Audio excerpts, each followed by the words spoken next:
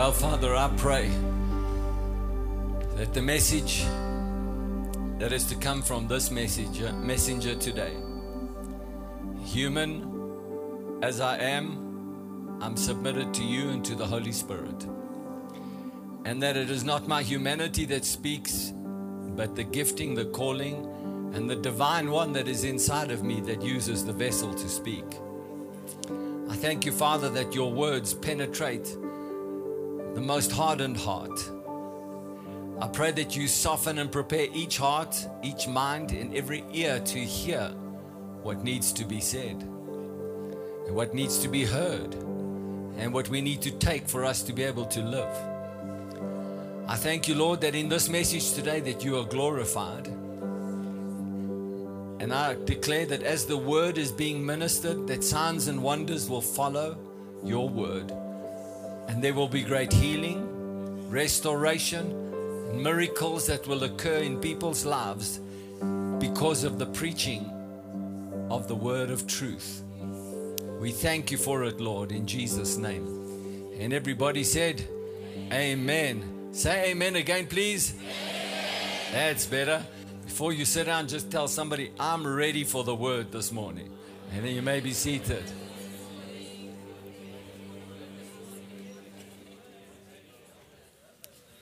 Thank you. Hallelujah. Glory to Jesus.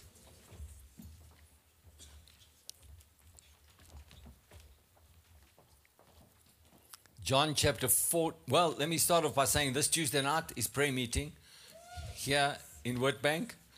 And the people in Johannesburg, for the moment, we're going to let you view it as a live prayer connect for the moment.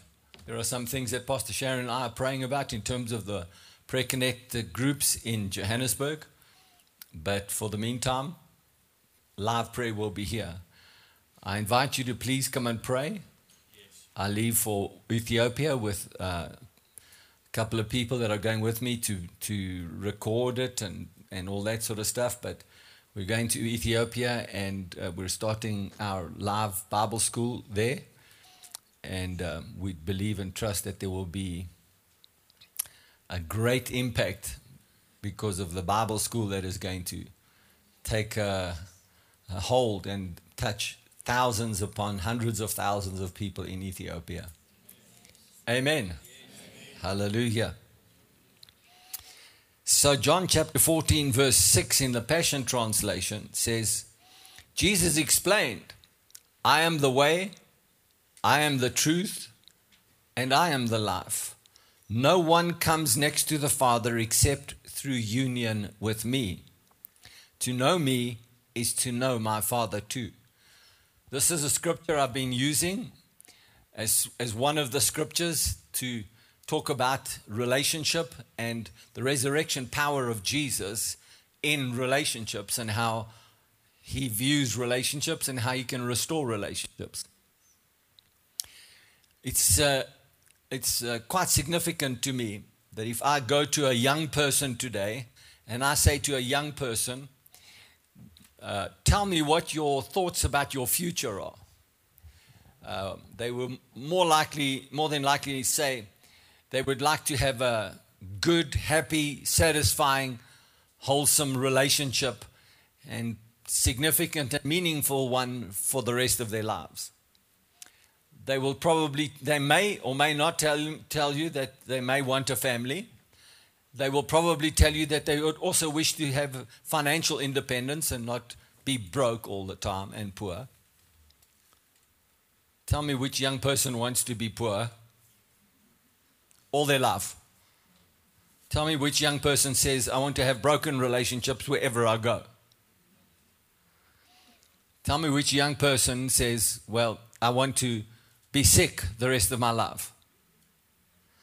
No, I mean, this is quite obvious. A young person who's got their future ahead of them, they want to have meaningful relationships. They don't want to be poor, and they want to have some significance about their lives, right?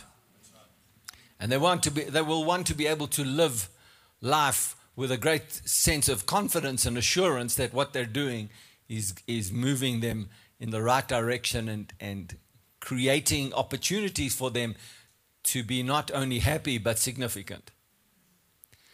So relationships are very important. And Jesus died so that he could restore relationship between us and the Heavenly Father, with us and him, and with the Holy Spirit. Most important relationship we'll ever have. There is no greater relationship you can ever have, ever. There's no woman, there's no man, there's no friend, there's no brother, there's no sister. There's no relationship you can have in this earth that is more important, that has greater impact, and has greater power, and can influence your future more than the one that you have with Jesus. One that you have with the Father and the Holy Spirit. Come on, this should just make sense. So there's absolutely the foundation right there that if we give ourselves to Jesus and the Holy Spirit and the Father, if we give ourselves to that relationship, that all other relationships will begin to have what you have with the Father. This is not just sensible, but it's spiritual.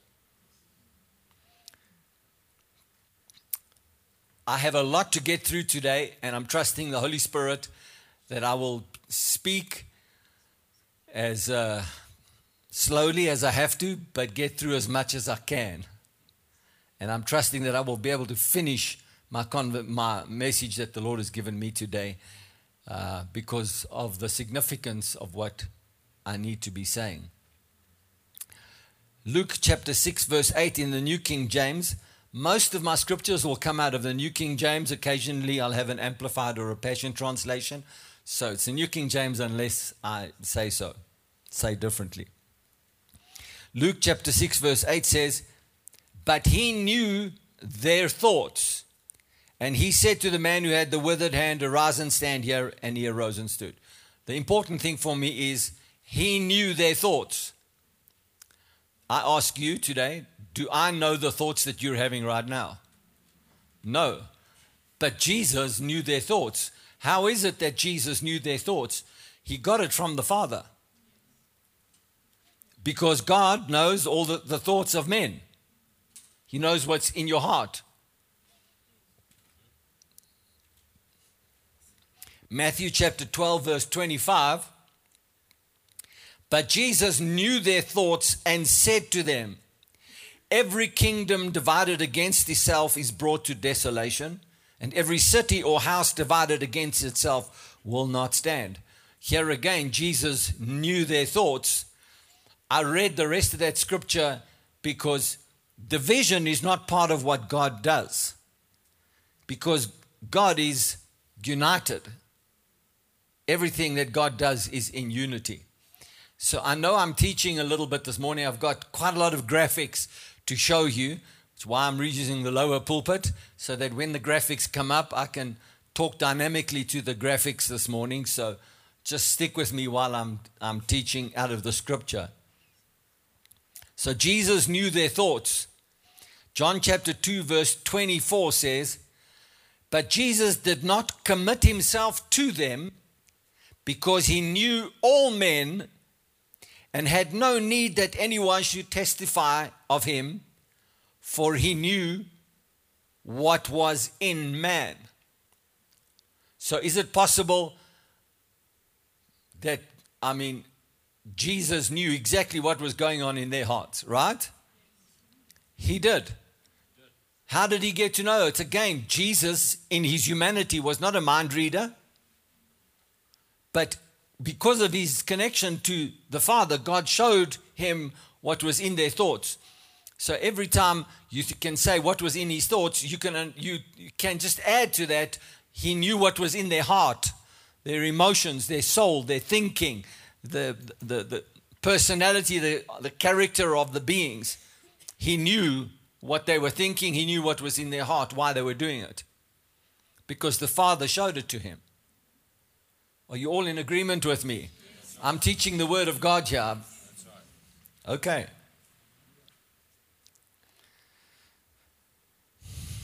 John chapter 6 verse 64 says, 64 and 65, but there are some of you who do not believe. For Jesus knew from the beginning who they were who did not believe and who would betray him. And he said, therefore I have said to you that no one can come to me unless it has been granted to him by my Father. So once again, Jesus knew their thoughts. He knew from the beginning who they were and who did not believe. Again, Jesus is revealing that he doesn't just only know what's going on the outside, he actually knows what's going on the inside of men. It's important for me to establish a foundation here, and let me ask you the question. If you are a born-again Christian and you are in union with him and you are filled with him and you're reading his word and you're doing what he says you should do, that it's possible that God will reveal men's hearts to you. You will know what's in their thoughts and you will know what's in their minds.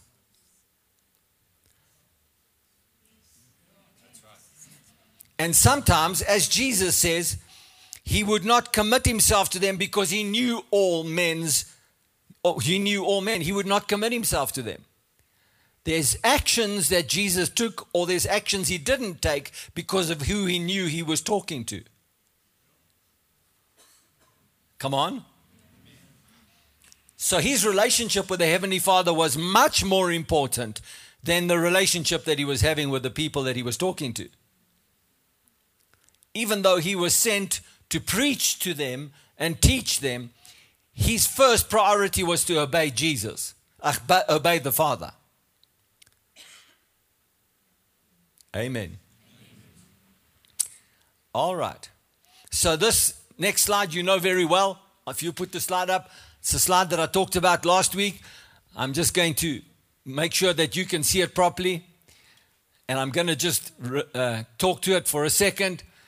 The left-hand side is the person who is committed to God, who has oneness with God. He or she understands that in order to effectively have your life the way that God wants it, you have to have it through the church. You can't be an isolated individual and you can't make up your own mind about what's good for you and what's not good for you. You've got to be part of the church to have that experience. Right? And it's because you're connected to the church that God will use the church for personal growth, for financial increase, for the things that he has for you, gifts and callings, careers, for rest and recreation, health and fitness and relationships. All of it is because you're part of the church, the ecclesia of God. It's not because you just are alive. And it's not because you can just connect with people. It's because the church is the place where we should be operating. Now, the next slide I'm going to show you before they put it up, I just want to talk to it for a minute. It's got quite a lot of wording on it. So I'm going to ask you, please allow me to read it to you from the outside of the slide, and I'm going to go to the inside of the slide, and then I'll reverse the order. So I don't want you to be reading the slide behind my back and try and figuring it out for yourself, because then I'm going to lose you. All right? So let's go to the next slide, please. So if you can see that the self-existent one, the God, the great I am, he is the one who has plans, purposes, and pursuits. He has plans and purposes for you. If you see at the bottom, he predestined and he foreknew.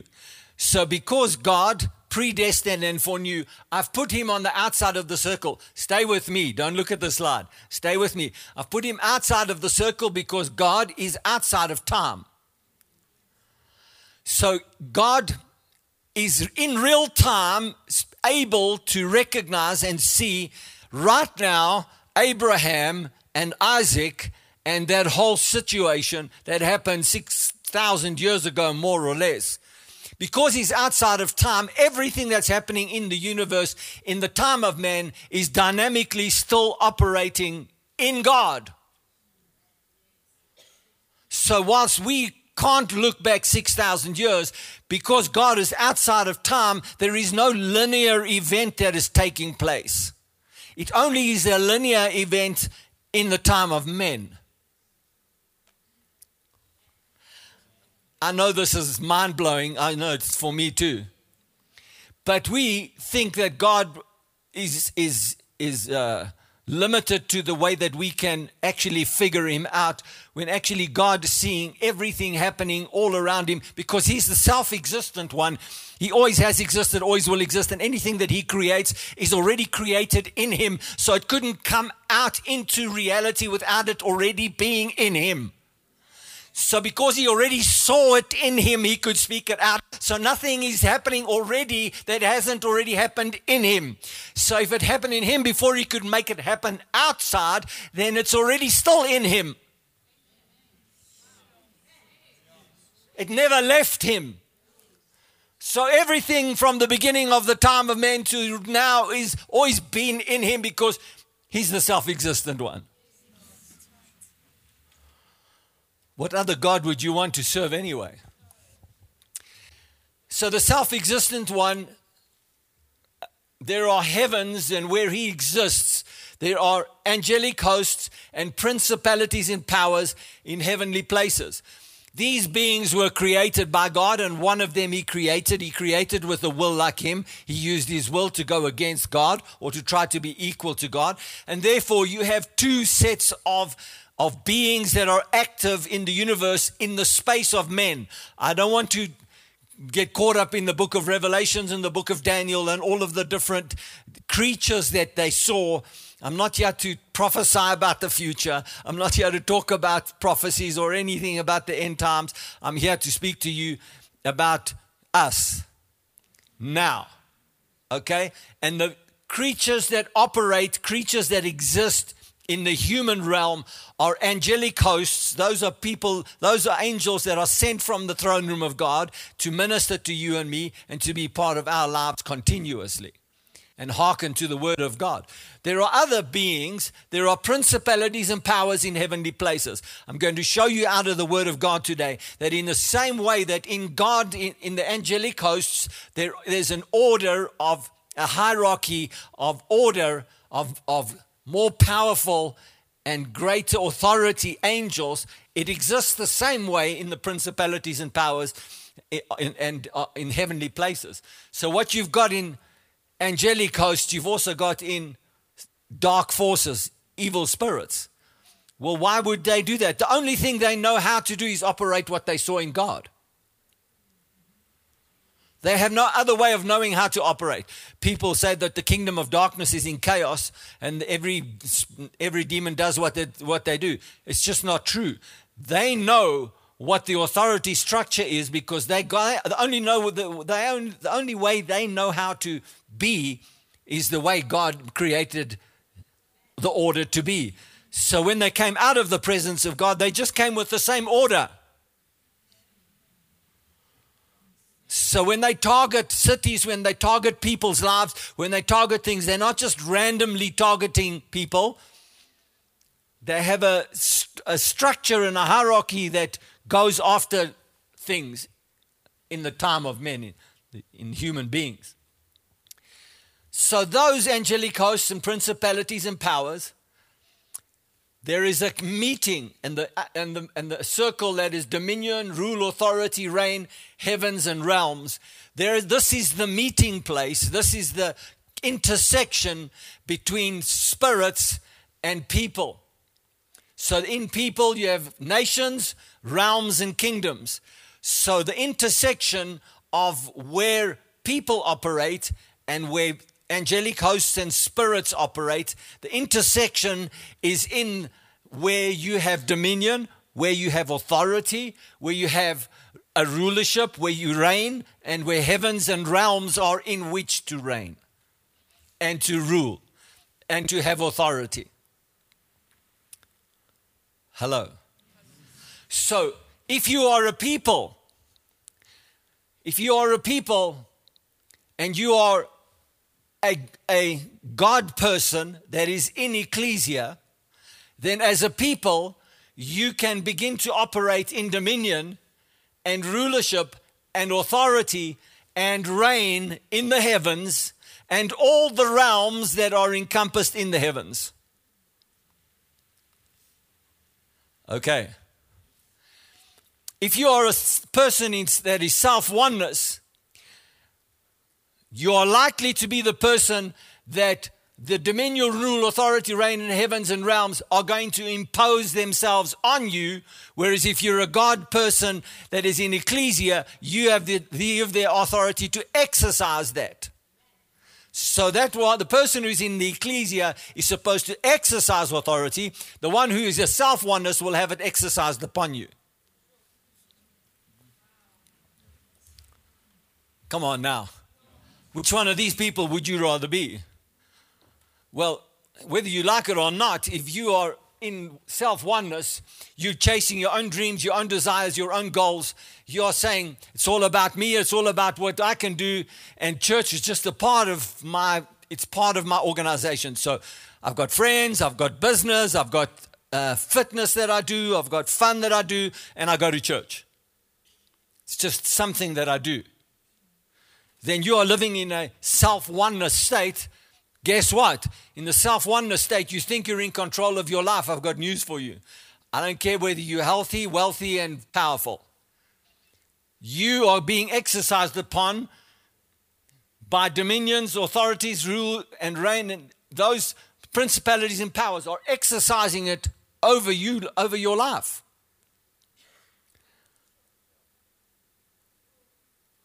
I'll show you from the scriptures.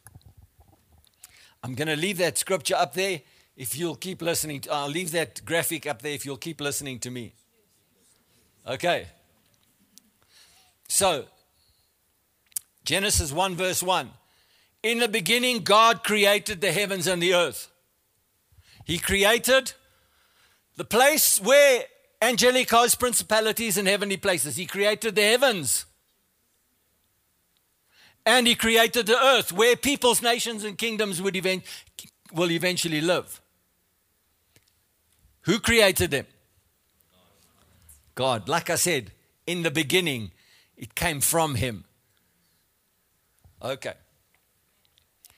Verse 26.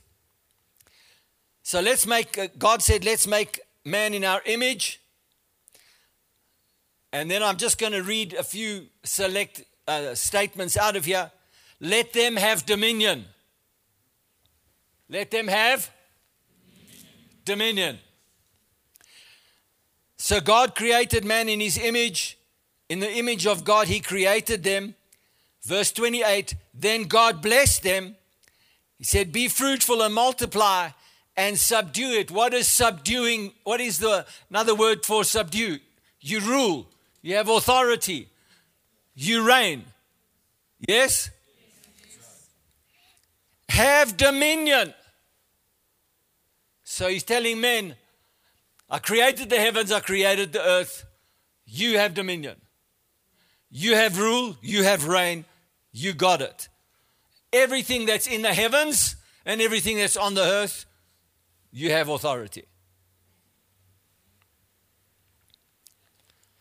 Genesis chapter 2 verse 7 says, and the Lord God formed man of the dust of the ground and breathed into his nostrils the breath of life.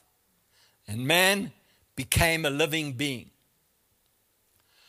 Well, how close do you have to be to breathe your breath into a clay vessel? I mean, you got to be there. So let's just consider for a moment that we don't know what God looks like, except that he closely resembles us. Must do. Because he said, let's make man in our image. Right? So given that, we do know that when he breathed his life into man, he was here. That was the beginning. In the Bible, all theology will tell you that the principle of Attention is the principle of the pattern. So this is God showing us how he wants to have relationship with us. Right here. Right here. So when you say, but Pastor John, we are spirit beings now, God is in our spirit. He is. But in everything else you're dealing in within your life, he wants his breath to be yours. He wants his words to be yours. He wants his thoughts to be yours. Right here. He speaks to the children of Israel. He says, keep my words in front of your eyes. Keep them in your mouth day and night. Do not let them depart from before you. Close up.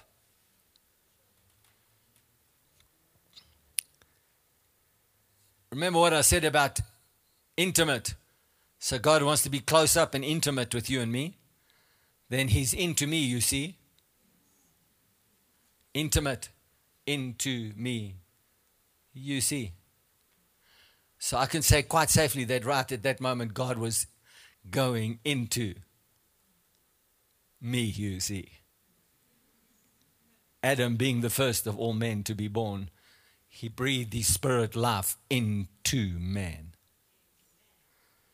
And that's why from that moment till now, the enemy and the world has tried to substitute the into me you see with so many other things that cannot fulfill, but the lust of their flesh take them away from God, and they refuse to give themselves completely to God.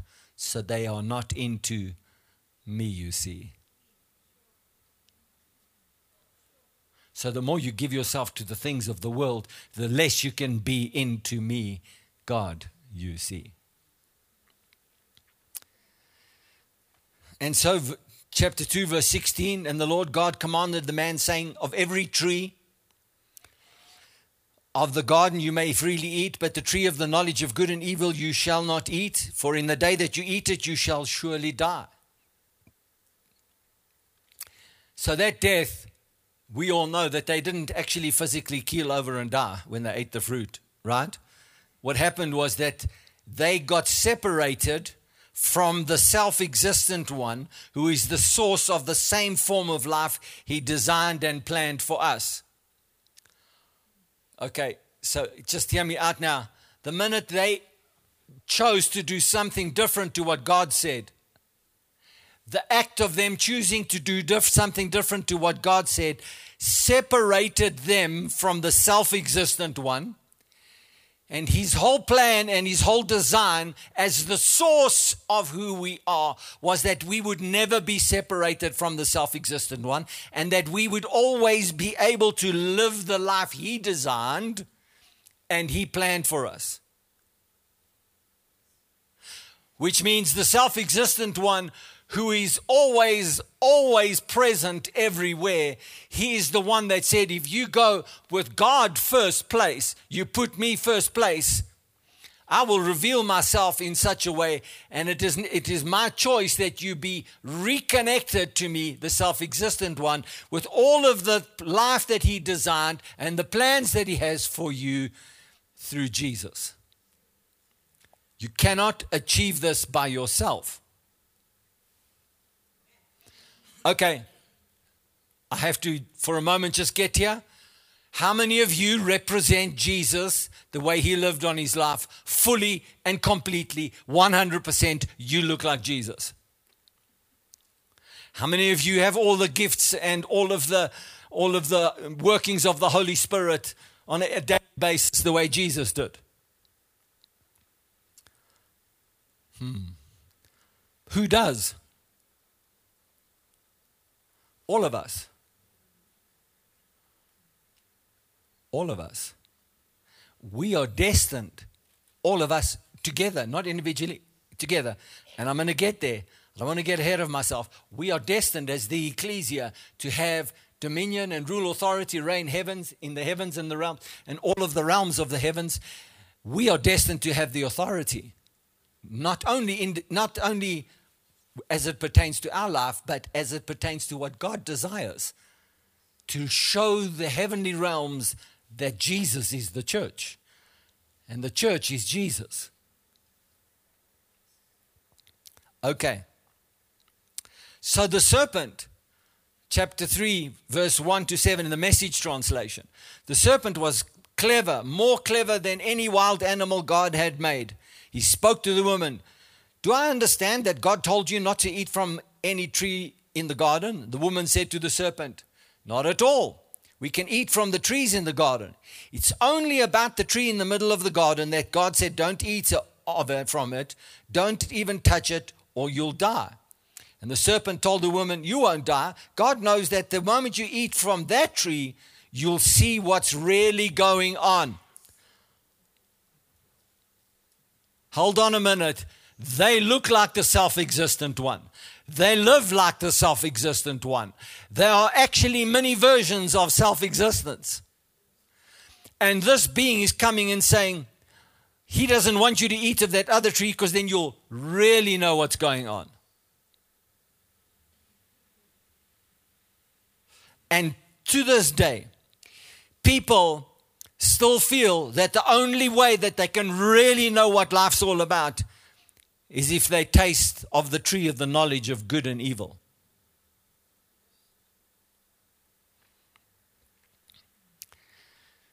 When the woman saw,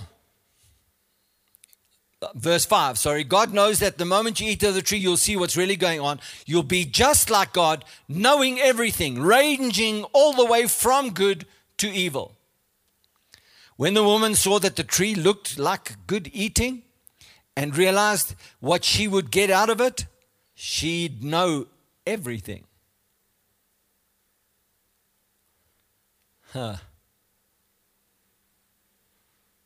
Still today, women want to know everything. Moving right along. She took and ate of the fruit and then gave some to her husband, and he ate. Immediately the two of them did see what's really going on. What? You mean the devil told the truth? Saw themselves naked. They sewed fig leaves together as makeshift clothes for themselves. Now look what happens in verse 22. And God said, "The man has become like one of us, capable of knowing everything ranging from good and evil." So what was it? The devil was telling the truth. God never wanted man ever to know the evil side of anything. And still today, he sent Jesus so that we don't have to know the evil side of anything. But all of humanity want to know what everything's really all about. So evil is in the world. So people want to blame God for all the bad things that happen to humanity, but it's humanity themselves that want to know what's really going on. And when they say what's really going on, it means they actually want to know what's in the demonic spirit realm as well as in the heavenly spirit realm. But you can't serve both. So, what if he now should reach out and take the fruit from the tree of life and eat and live with this knowledge forever? Never. This cannot happen. So God expelled them from the Garden of Eden and sent them to work the ground, the same dirt out of which they have been made. So I think it's quite clear that when you take matters into your own hands and you don't obey God and you follow what is your dream, didn't Eve say she wanted to really know what's going on? Other versions of the Bible will say Eve saw that the fruit was good and it looked good for the eating. So she was impressed by what it looked like, and she was impressed by the fact that if she ate it, she would know something that Adam didn't know. And she wanted to know everything that God knew.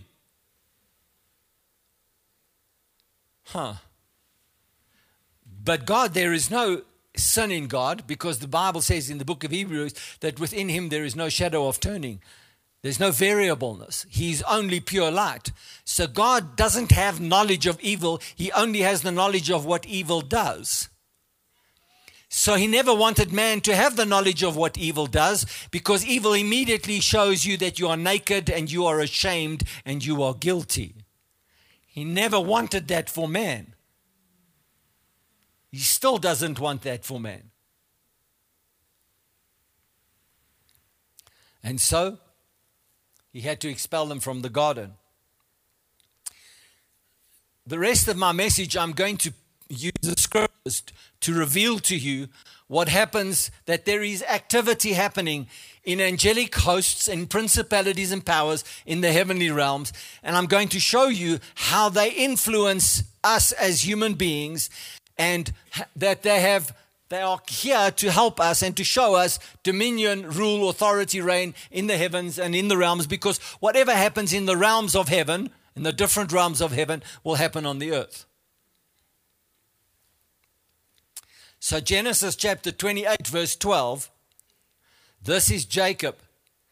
He dreams, and behold, a ladder was set on the earth, and its top reached to the heaven.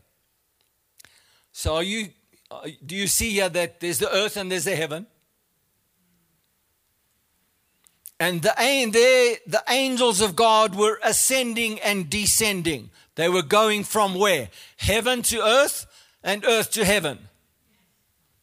So I'm proving to you from the Bible that this kind of activity that happens between the heavens and the earth happens all the time.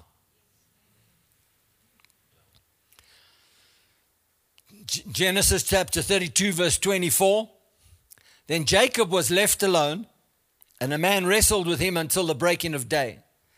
Now when he saw that he did not prevail against him, he touched the socket of his hip, and the socket of Jacob's hip was out of joint as he wrestled with him. Who was he wrestling with? Well, the Bible refers to as an angelic being, but it's likely that he was wrestling with the Lord. But either way, this is a supernatural encounter of a spiritual kind. So why wrestle? Obviously, the spirit being has much greater power and authority than Jacob. Why was Jacob holding there? First of all, the angelic being was permitting himself to be there. He could have any time overwhelmed Jacob. So he stayed there because God wanted him to be there. The second thing I believe is Jacob's faith was holding him there, not his physical strength. Because you can't match the physical strength of an angelic being. So it wasn't his physical strength. God wanted to mark Jacob so that he would never forget this event, and his strength in the natural would always be diminished because of an encounter that he had with God or a God messenger. So he wrestled with him and he said, "Let me go, for the day breaks." But he said, "I will not let you go unless you bless me." Now, you will know from the messages that I've taught that this is the blessing for Jacob of identity change. And all of us need to have an identity change, that we are not just Christians that have church as part of our lives, that we are Christians that belong to the church, and the church belongs to us. We need an identity change. But he was wrestling until he said, "Bless me. I won't let you go until you bless me." How is it possible that he could hold him there? His faith was holding him there. His demand for blessing, because he had faith for blessing, was holding him there. The only powerful force that is enough to confront anything in the spirit is not your physical strength. It's your faith. It's your demand on the Spirit of God that you place with your faith.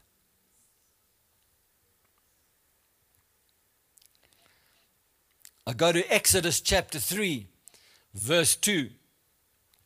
And the angel of the Lord appeared to him in a flame of fire from the midst of a bush. And he looked, and behold, the bush was burning with fire, but the bush was not consumed. Then Moses said, I will now turn aside and see this great sight, why the bush does not burn. So when the Lord saw that he turned aside to look, God called to him. God called to him. God is in the spirit realm, right? The spirit realm is calling to Moses, who is in the natural realm. He's just looking at a burning bush right now. And he said, here I am. So he turned aside. Why does the bush not burn? So when the Lord saw and he turned aside to look, God called to him from the midst of the bush and said, Moses, Moses. And he said, here I am. Then he said, do not draw near this place. Take your sandals off your feet, for the place where you stand is holy ground. Here is a direct transaction of a spiritual realm being coming onto the earth, and the very earth that they touch has now become holy because the spirit being is on the earth. So the spirit of God, God himself, the self-existent one, has decided to come onto the earth, and when he comes and touches the earth, it becomes a holy place. And from the place of holiness, where the spirit being God himself is deciding to encounter man, the man must come to God on God's terms, not on his terms. Because God says to the man, you cannot come near to this place. Take your sandals, or take your feet out of the sandals, because the place you're standing is holy. Moreover, he said, I am the God of your father, the God of Abraham, the God of Isaac, and the God of Jacob. And Moses hid his face, for he was afraid to look upon God. Well, he wasn't looking directly at God. God was in the burning bush.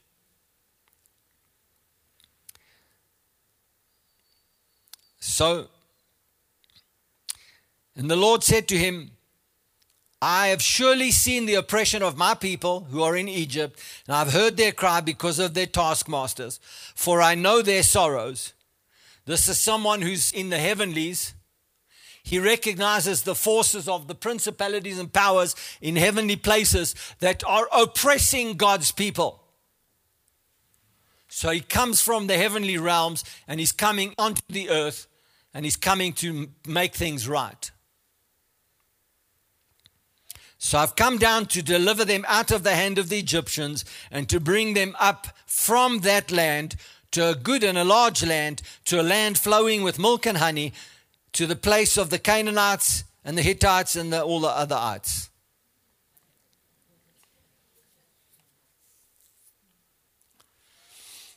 Chapter 19, Exodus chapter 19, verse 3. And Moses went up to God. So now they're already out of Egypt. They're already in the wilderness. They're already encountering God a lot. And they've had a whole lot of demands that they've placed on God. We don't have water. We don't have food. We don't have meat. And every time they murmur, God answers them and gives them what they're looking for. I think it's safe to say that they were fairly self-centered. They're not really worshiping the God that delivered them. They're always demanding something from the God that delivered them. Those people, they didn't get into the land that flows with milk and honey, because they made demands because they were self-centered, even though they were living under the protection of the covenant God. I don't know about you, but I don't want to be living under the protection of God and miss my plan, the plan and purposes that God has for my life. It is my choice. And it is your choice. You can choose to follow your dreams, your desires, your goals that you set for yourself. Or you can choose to follow God. And some people might say, well, I do follow God and I read the Bible and I pray every day. Therefore, the desires that I have are God's desires. If you're not actively involved in the ecclesia and you don't know what your role in the ecclesia is and what the ecclesia's role is in your life, you cannot say, I know what God's desire is. You do not know what God's desire is. You have a desire and then you're counting on God to bless it.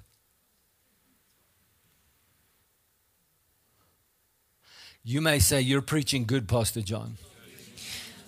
This singular thing that I've told you is the reason why so many people walk away from faith. They walk away from church. They walk away from God because they make their own plans and their own purposes, and they love God. They are born again. They are saved, but they want to go about life the way that they've chosen to go about life. And so then they say, but listen, my serving God is enough because I'm disciplined in my prayer life. I'm disciplined in my tithing and whatever I'm disciplining. Therefore, God must bless my life. Oh, if you're not saying it, you're thinking it. So therefore, I've done what it takes to satisfy God, so He must bless me. It sounds very much like your relationship with God is based on your terms. Doesn't sound like your relationship is based on, I'm seeking Him first, and then all the things that He wants me to have will be added to me. Because I'm seeking Him and His way of doing things, which is righteousness. That person is firmly under the principalities and powers in heavenly places. They are being impacted. So you say, but I'm not having encounters with demons. How do you know? How do you know that demons are not speaking to you when you go into a lecture room at a university and the person standing on the podium is saying things, and those things enter your thought life, and there's demons that come and take those words because they know you're in the class of that liberal thinking of do things your way, pursue your own life, pursue your own goals, and suddenly I've got a whole new perspective or a whole different perspective on life because I've eaten of the tree of the knowledge of good and of evil, and now I really know what's going on. And so you think, no, I'm just liberal. I'm open to new ideas about the way Christians can do things. I'm open to new ideas about the way Christians can live morally. Surely God doesn't have a moral standard that is from 2,000 years ago when the Holy Spirit fell upon the church, and now we're living in a whole new life of liberal agendas and liberal ideas. And certainly God His grace is available to everybody. The answer is grace is available to everybody. But that grace that's available to everybody is not going to put them into authority. They ain't having no dominion. Excuse my good English. They ain't having no dominion, no authority, no reigning, no ruling. They are being ruled over. By what? The very desire that you say you are open to is the very desire that's ruling you.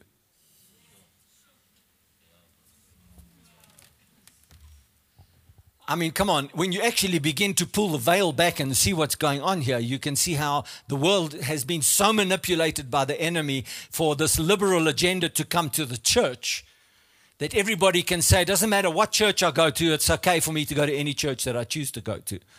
As long as the church is actually progressive and it's got the new sounds of worship and it's got all the good things. It's a motivational, inspirational message. I'll go to that church. That's the church I want to go to. Inspirational. I'm going to say it again. I've said it a long time ago. I was not called to be an inspirational teacher or preacher. I'm called to reveal to you the ecclesia of God. And some people won't like it. In fact, Jesus had that, I spoke about it even last time. Jesus didn't come to actually please people. Jesus only came to please the Father.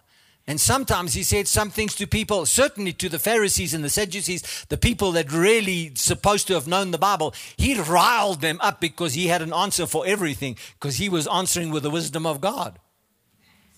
He came to confront those who so-called knew it all.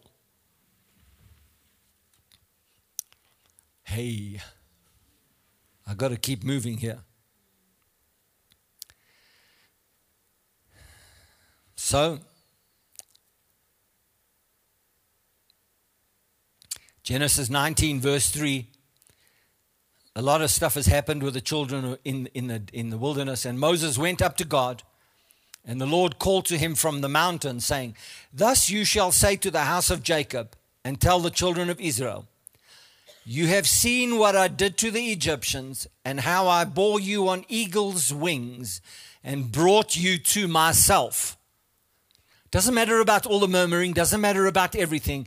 You saw what I did to the Egyptians, and I brought you out of that place of absolute oppression, and I've borne you on eagle's wings. In other words, even though you've been walking around in the desert, I have been gently carrying you through this whole process. This is God speaking to his people.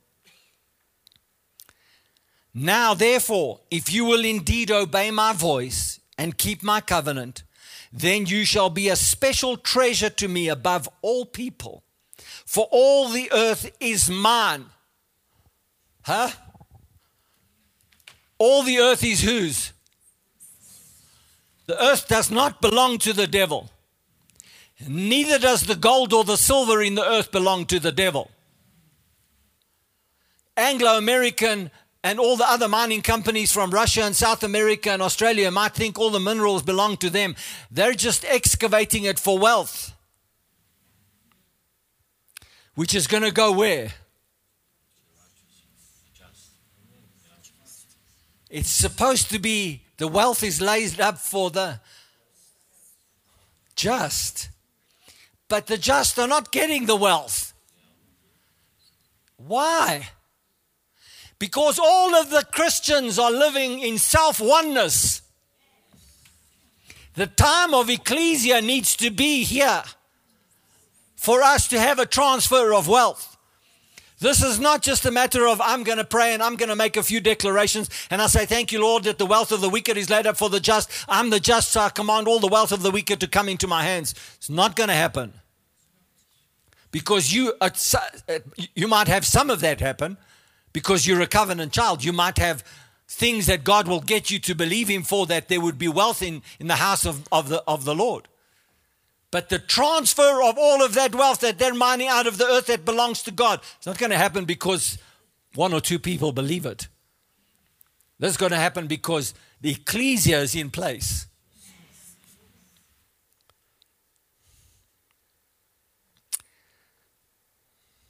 So, and you shall be to me a kingdom of priests and a holy nation. These are the words which you shall speak to the children of Israel. So Moses came and called for the elders of the people and laid before them all these words which the Lord commanded him. Then all the people answered together and said, all that the Lord has spoken we will do. So Moses brought back the words of the people to the Lord. The Lord said to Moses, behold, I come to you in the thick cloud, that the people may hear when I speak with you and believe you, Moses, forever.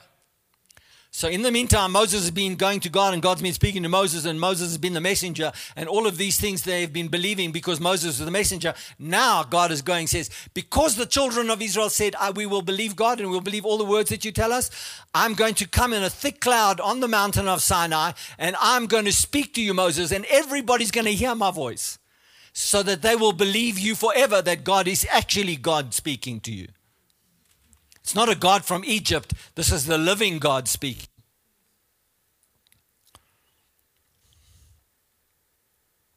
So Moses told the words of the people to the Lord.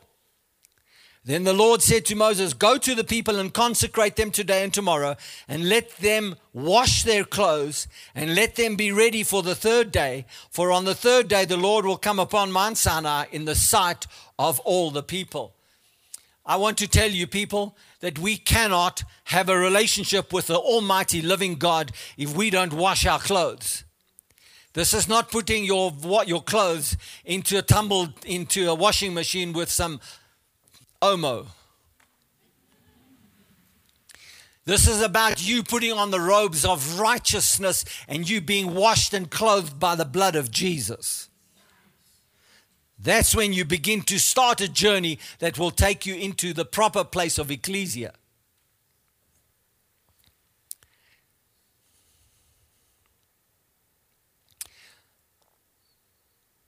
And he said to the people, be ready for the third day. Do not come near your wives.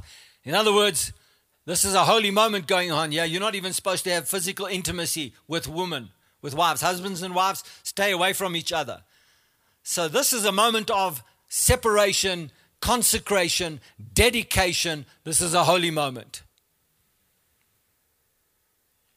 Then it came to pass on the third day in the morning that there were thunderings and lightnings and a thick cloud on the mountain, and the sound of the trumpet was very loud, so that all the people who were in the camp trembled. And Moses brought the people out of the camp to meet with God. And they stood at the foot of the mountain. Now Mount Sinai was completely in smoke, because the Lord descended upon it in fire.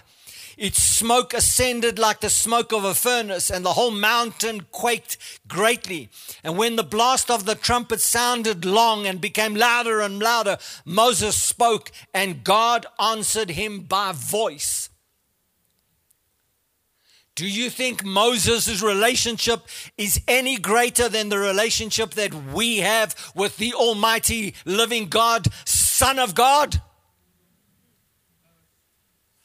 Let me tell you something. When the ecclesia begins to understand who we are in Christ Jesus, he will not only speak, he will speak with power, he will speak with thunderings, and he will literally shake the wealth loose out of the earth. And he will literally bring us to a place of reverential fear. And the awe and the fear of God will overtake the church of the Lord Jesus.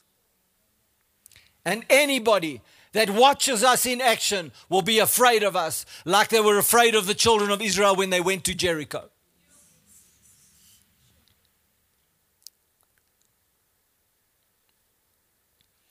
Chapter 20, verse 18. Now all the people witnessed the thunderings and the lightning flashes and the sound of the trumpet and the mountain smoking. And when the people saw it, they trembled and stood afar off. So Moses brings them near. Now they go far away. Then they said to Moses, you speak with us and we will hear. But let not God speak with us, lest we die. From that time till now, there is this whole process that has entered into the church, whereas pastor, you hear from God and then you speak to us, but we don't want to hear the awesomeness and the thunderings and the lightnings of God that wants to deal with your heart and wants repentance for you in your life. As a general rule, not in this church. I know that this church, you seek in ecclesia. You want to hear the voice of God. You don't mind if he's going to come and shake and rattle and roll your cage with his power and with his might and with his glory, because he's wanting you to stand in a level of authority that you can say, I hear the voice of God and I heard what he said and I'm saying it back to you. Hallelujah. Then they said to Moses, you speak. And Moses said to the people, do not fear, for God has come to test you, and that his fear may be before you, so that you may not sin. So the people stood afar off, but Moses drew near the thick darkness where God was. So Moses knows God now. So he goes back into the thick darkness to go and speak to God. Hello. Those people that are living in ecclesia, those people that are saying, I want to hear the voice of God, they're not afraid of what God's going to say. They draw near. Now, come on. I have to talk to you a little bit. I'm going to get into the New Testament in a minute here. I've got a lot to say. Lord, help me. Are you getting something out of this today? I'm going as quick as I can, but I need to be as accurate as I can here today. Come on here. There's a messenger who's meeting with God. God says, I want to take you out of the equation. I don't want to remove you as a messenger, but I want to talk directly to the people. When he does, they say, no, we don't want to listen to you. We want to rather listen to you, not to God. Not too long in the next couple of chapters, there's an encounter that happens where Moses is actually getting the orders from God, and they make a golden calf and they begin to worship an idol because they wouldn't hear God. So why should they hear the messenger of God?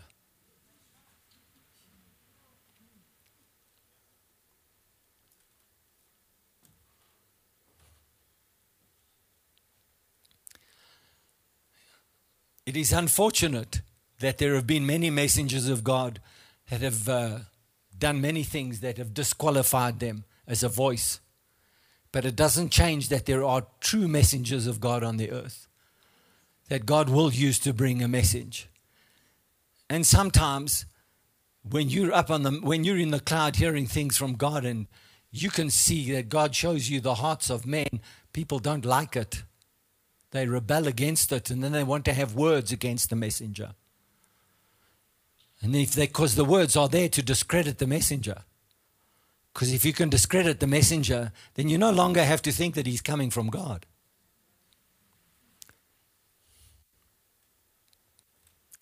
Because once a person who lives in self-oneness, my own dreams, my own goals, my own desires, I can't afford to hear from a messenger who's actually coming from God and wants the ecclesia, because otherwise I've got to change my whole profile.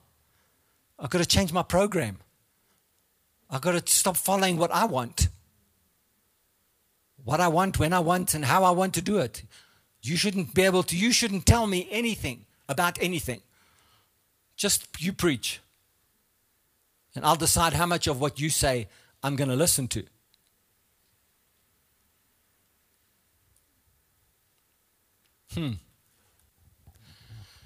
Oh, Pastor John, you're being very confrontational this morning. No, it's not me.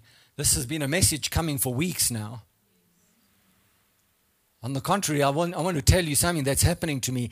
Is the fire of God is burning in me. You guys, all of you, have always known the prophet is Pastor Sharon, and that sometimes the fire will burn in her and she will bring messages.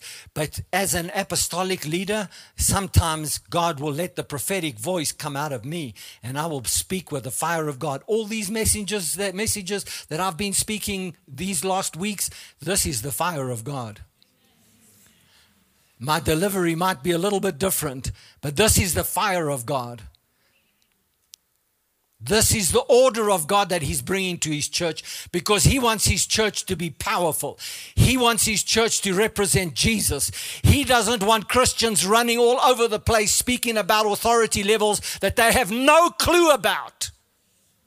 They have no idea what words they're saying. They have no idea that when they just resist what God says through a messenger, that they're resisting God Himself. Don't tell me what I can eat or drink. Don't tell me who I can marry or can't. Don't tell me who I can sleep with or not sleep with, whether I'm married or not. Don't tell me what I can do or can't do. Don't tell me when I can buy a house or when I can't buy a house. Don't tell me that I've got to put the church of the Lord Jesus Christ before anything else. That's not the way God designed it. It is exactly the way God designed it. Ask the New Testament church. I haven't got it in my notes today, but the next time I minister to you, hopefully it will come out the way that God wants me to come out. But the New Testament church breaks away from these people, the covenant people, and they become a new covenant, which is sons and daughters of the Most High God. And God implements a new leadership structure. And without anybody doing anything, they just begin to take all of their wealth and they come and bring it to the apostles' feet.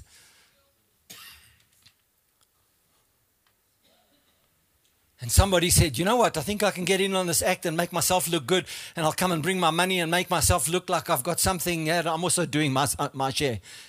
And God says, the heart that I knew, when I knew my heart, I'm going to reveal your heart to the apostolic leaders, to the messengers of God. And in a moment, God reveals their hearts, and Peter says, what's this that you're doing? Why are you bringing this? Was the land not in your control all the time until you decided to deceive the Holy Spirit and all of those by the Holy Spirit? Was it not yours all the time? Now you're deceiving? And they drop dead. And the next person, the next member of the family comes in and says, so this thing that you did you get into agreement? Yes, that's what we agreed on. Then they drop dead. And the fear of God came into the church. Why? Because God was looking for everybody to pursue their own dreams, their own desires, their own goals. I'll have my own walk with God. Thank you very much, Peter and Paul. No. God is calling his people to a church that will have power. So to be clear, I don't know yet exactly how the ecclesia looks, because we haven't even got close to behaving like an ecclesia. And so to be clear to you, I do not put myself in the category of Peter and James and John and all of those guys. And neither am I telling you what to do with your wealth or with whatever you do in your life. I'll tell you what I can do is the Lord said to me, I'm supposed to be a watchman over your soul. And if I see something happening that's going to affect your soul and touch your life, I have to speak. Oh, but Pastor John, you're telling me something, you're restricting me. Not me. It's not me. I'm just the messenger.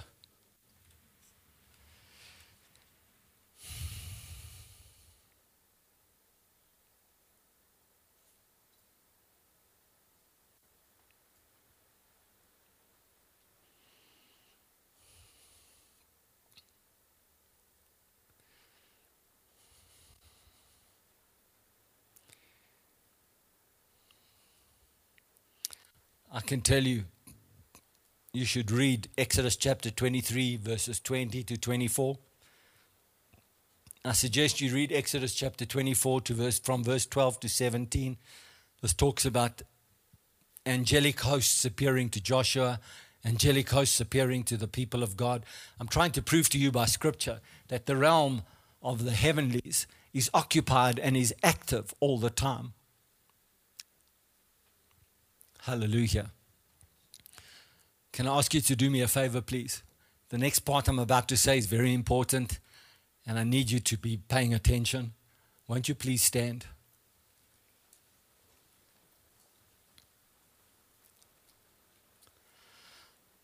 I just need to have some oxygen go to your brains. So, like an athlete would do when they're out of breath. Thank you. I appreciate you doing that. I just needed to get some blood flowing so you can be with me in the next 10 or 15 minutes. Amen. Thank you. You may be seated.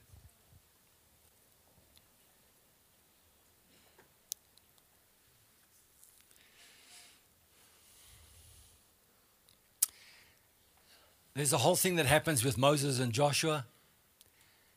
And then Moses dies. In Joshua chapter 4, verse 14, on that day the Lord exalted Joshua in the sight of all Israel, and they feared him as they feared Moses all the days of his life. Then the Lord spoke to Joshua saying, I'm wanting you to see that God uses messengers, he uses men. And if men do not fear the message that comes from the messenger, then they have lots of words to speak about the messenger. So they can do what they want to do, because if they can discredit the messenger, it gives them the right to not do. They give themselves the right. Let's put it that way. They give themselves the right to not do what the messenger said to do. So the messenger gets discredited.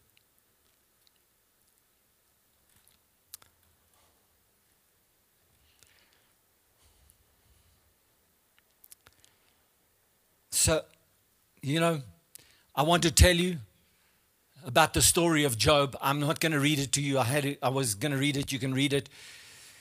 But Job chapter 1 said there was a man in the land of Uz whose name was Job, and that the man was blameless and upright and one who feared God and shunned evil. This was a man who feared God and shunned evil.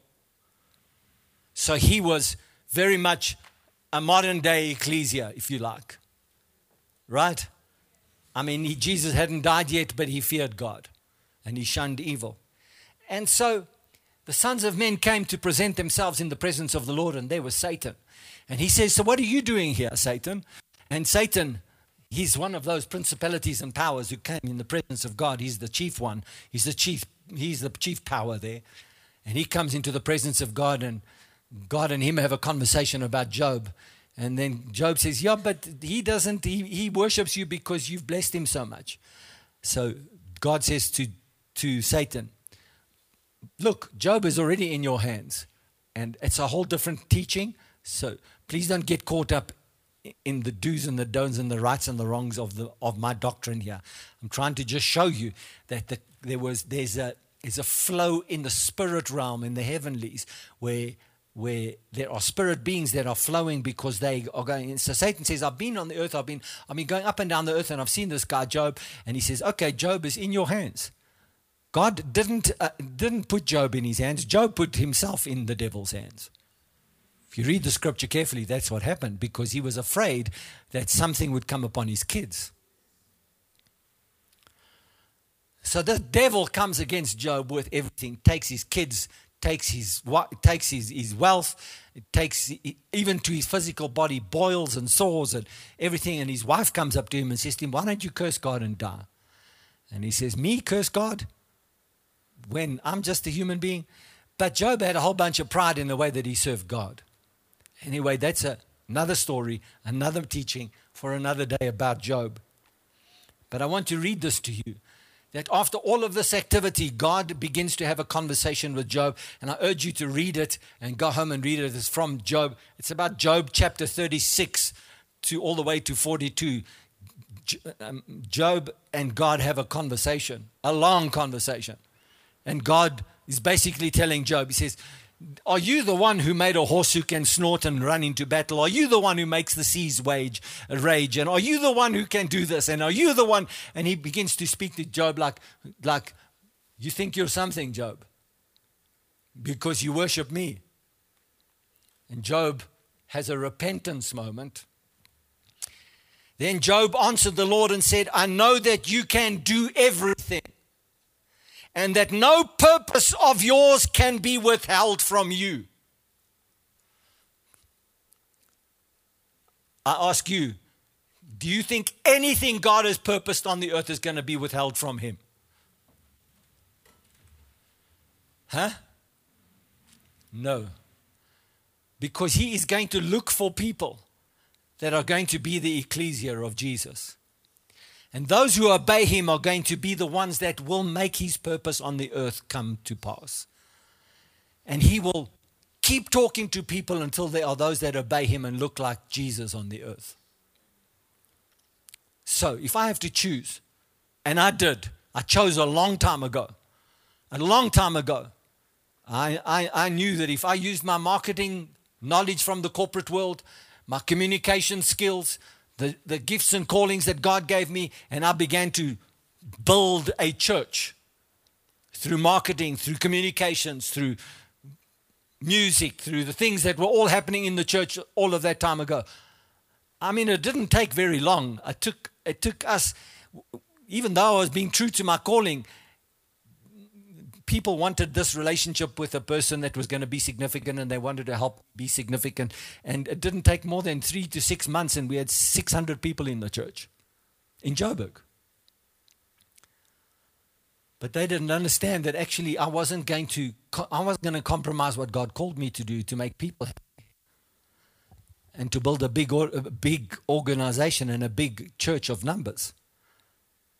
God has always called me to represent the life of Christ Jesus and to build an ecclesia, not to build a congregation. Hallelujah. So I know that no purpose of yours can be withheld from you. You ask, who is this who hides counsel without knowledge? Therefore I have uttered what I did not understand, things too wonderful for me, which I did not know. Listen, please, and let me speak. You said, I will question you, and you shall answer me. I have heard you by the hearing of the ear, but now my eye sees you. Therefore I abhor myself and repent in dust and ashes. This is repentance. And chapter 10 of verse 42, and the Lord restored Job's losses when he prayed for his friends. Indeed, the Lord gave Job twice as much as he had before. Praise the Lord. I'm out of time. I'm going to have to do second part of which is now going to be another third part. But now, I've got to do a proper job for God.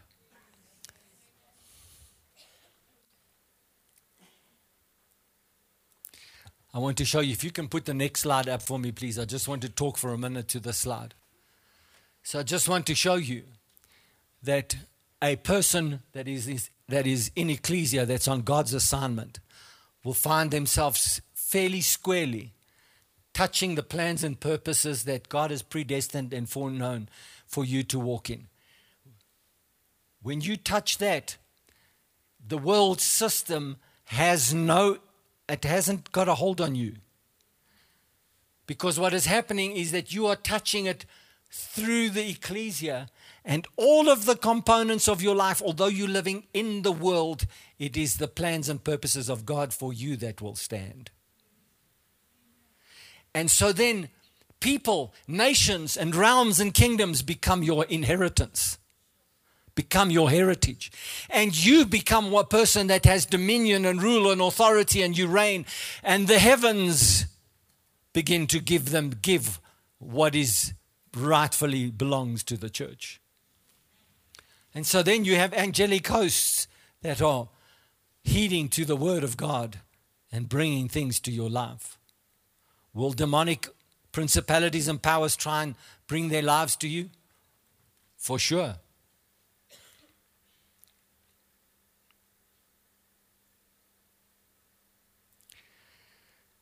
Ephesians 3 verse 10 says, to the intent that now the manifold wisdom of God might be made known by the church, that the manifold wisdom of God might be made known by the church to principalities and powers in the heavenly places, according to the eternal purpose which he accomplished in Christ Jesus our Lord, in whom we have boldness and access with confidence through faith in him. Therefore I ask that you do not lose heart at my tribulation for you, which is your glory.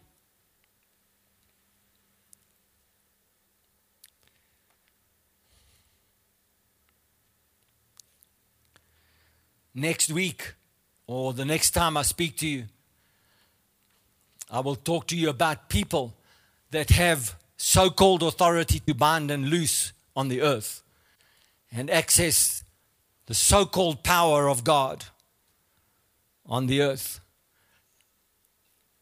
And so if you want to know, if you want to keep hearing what's being taught here, and you want to know how you can be free from soul Christianity to pure life, divine life Christianity, you're going to have to stick with my message. Because I don't want to soul you, and I don't want you to soul me. I want you to have the Spirit of God as the contact point between you and me. I'm going to show you one last slide before I go, just so that you can have a kind of understanding. Can you show the next slide?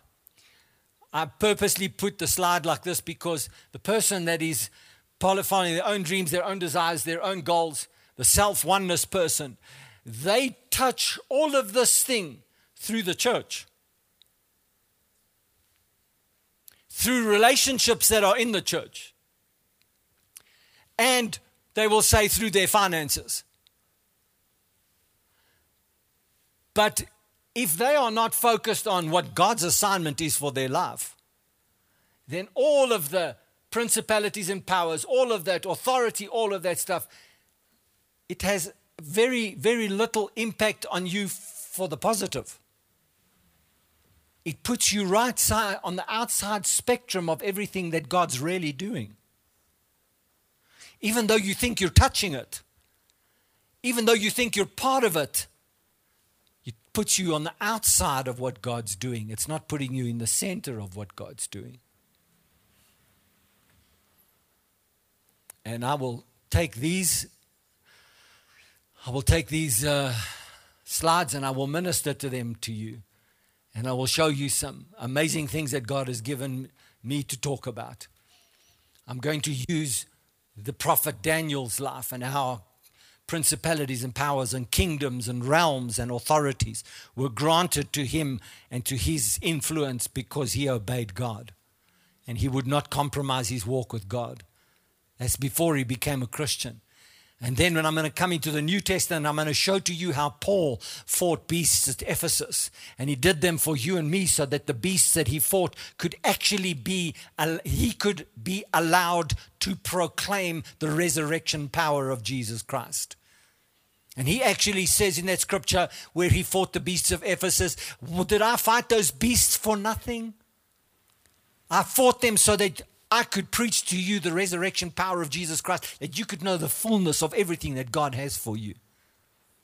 I want to say to you today as I close, Pastor Sharon and I have had this experience, not once, not twice, but many times we have had this experience, that we have fought the same beasts that Paul fought in Ephesus. We have fought them.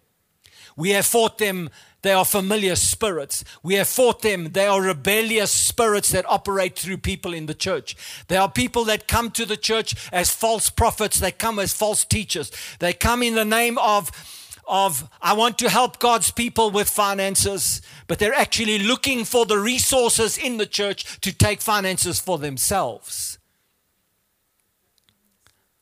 We have fought beasts where God has said to us, you stand in the gap and you intercede and you pray and you stand in the gap and you do not compromise. You say what I tell you to say. Did we do this for nothing? Pastor Sharon and I have not fought those beasts that are in the spirit realms, those principalities and powers, those rulers of darkness, those people that will come and try and take over people's lives and bring them into and come and try and derail you and distract you and destroy you, because the Bible says that Jesus came to give us life and life more abundantly, but the thief comes to steal, to kill, and to destroy. And in between, God says the good shepherd will take the sheep and put them together in a protected place, and he will go after the one sheep that is lost. And sometimes if a sheep keeps running away, he's got to go up to that sheep and go and break a leg. Literally, the good shepherd will break a leg so he can't keep running away. Because why? He's trying to save him from the wolves. And somebody who's a animal lover says, how dare the shepherd break the sheep's leg? But the alternative is, go and place him at the feet of a wolf. And let the wolf just have its way and just eat and eat and eat. And watch him take my sheep. That's not a shepherd.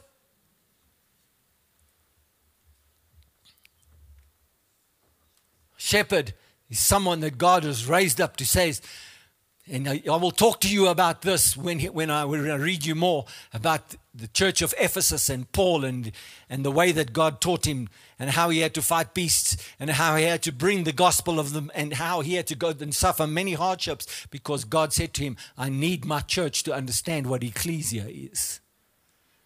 It's not just a congregation of people that come to synagogue on a Saturday. It's a powerful, ruling, dominating force in the earth. Hallelujah. Praise Jesus. And we, Pastor Sharon and I, have not been the only ones who have fought those beasts. We have had people that have stood side by side with us, and they've strengthened us, and they've encouraged us, and they've helped us. And many of you have been with us for a long time, for 20 years or whatever. You have observed how we have contended, not only with the external forces that have come against us, but we have contended with the beasts that come to us in our own sleep, in our own homes, in our own minds, in our own soul, and try and derail us and try and keep us. Beasts that have come against us and say you should separate from your divine connection, Jerry Savelle, and follow after other courses and other churches that are doing so well, other doctrines and other ways of doing ministry that are doing so well. You should follow after those things, because after all, aren't you one that wants success? Don't you have dreams and goals and all kinds of things that you can achieve for yourself? We've had to fight beasts ourselves. In the quietness of our home, in the stillness of our prayer time, in a time when you are worshiping God, then afterwards the devil comes to you and says, no, you didn't really. And when you preached on Sunday, let me tell you, what I preached today, do you think this is God speaking? Do you think this is just John Ben Dixon speaking to you today? Come on now. Help me out here. Is this John Ben Dixon speaking to you today? This is an anointing mantle that's resting upon me today. It's my calling. It's my gifting. I'm bold as a lion. I'm speaking directly and straight to you. And the word of the Lord came to me, and he said to me, John, do not look at the faces of the people. Do not see what they see. Do not try and look at them and say they receive it or they don't receive it. You speak what I put in your mouth, and you say what you need to say. But let me tell you, when I get off this pulpit and I go and I sit at home this afternoon, the devil comes to me and he says, got you now. Your boldness, your words that you spoke, those truth words, I'm going to use them against you. You watch, all these people, they're going to leave the church. You think the devil doesn't come and talk to me like that?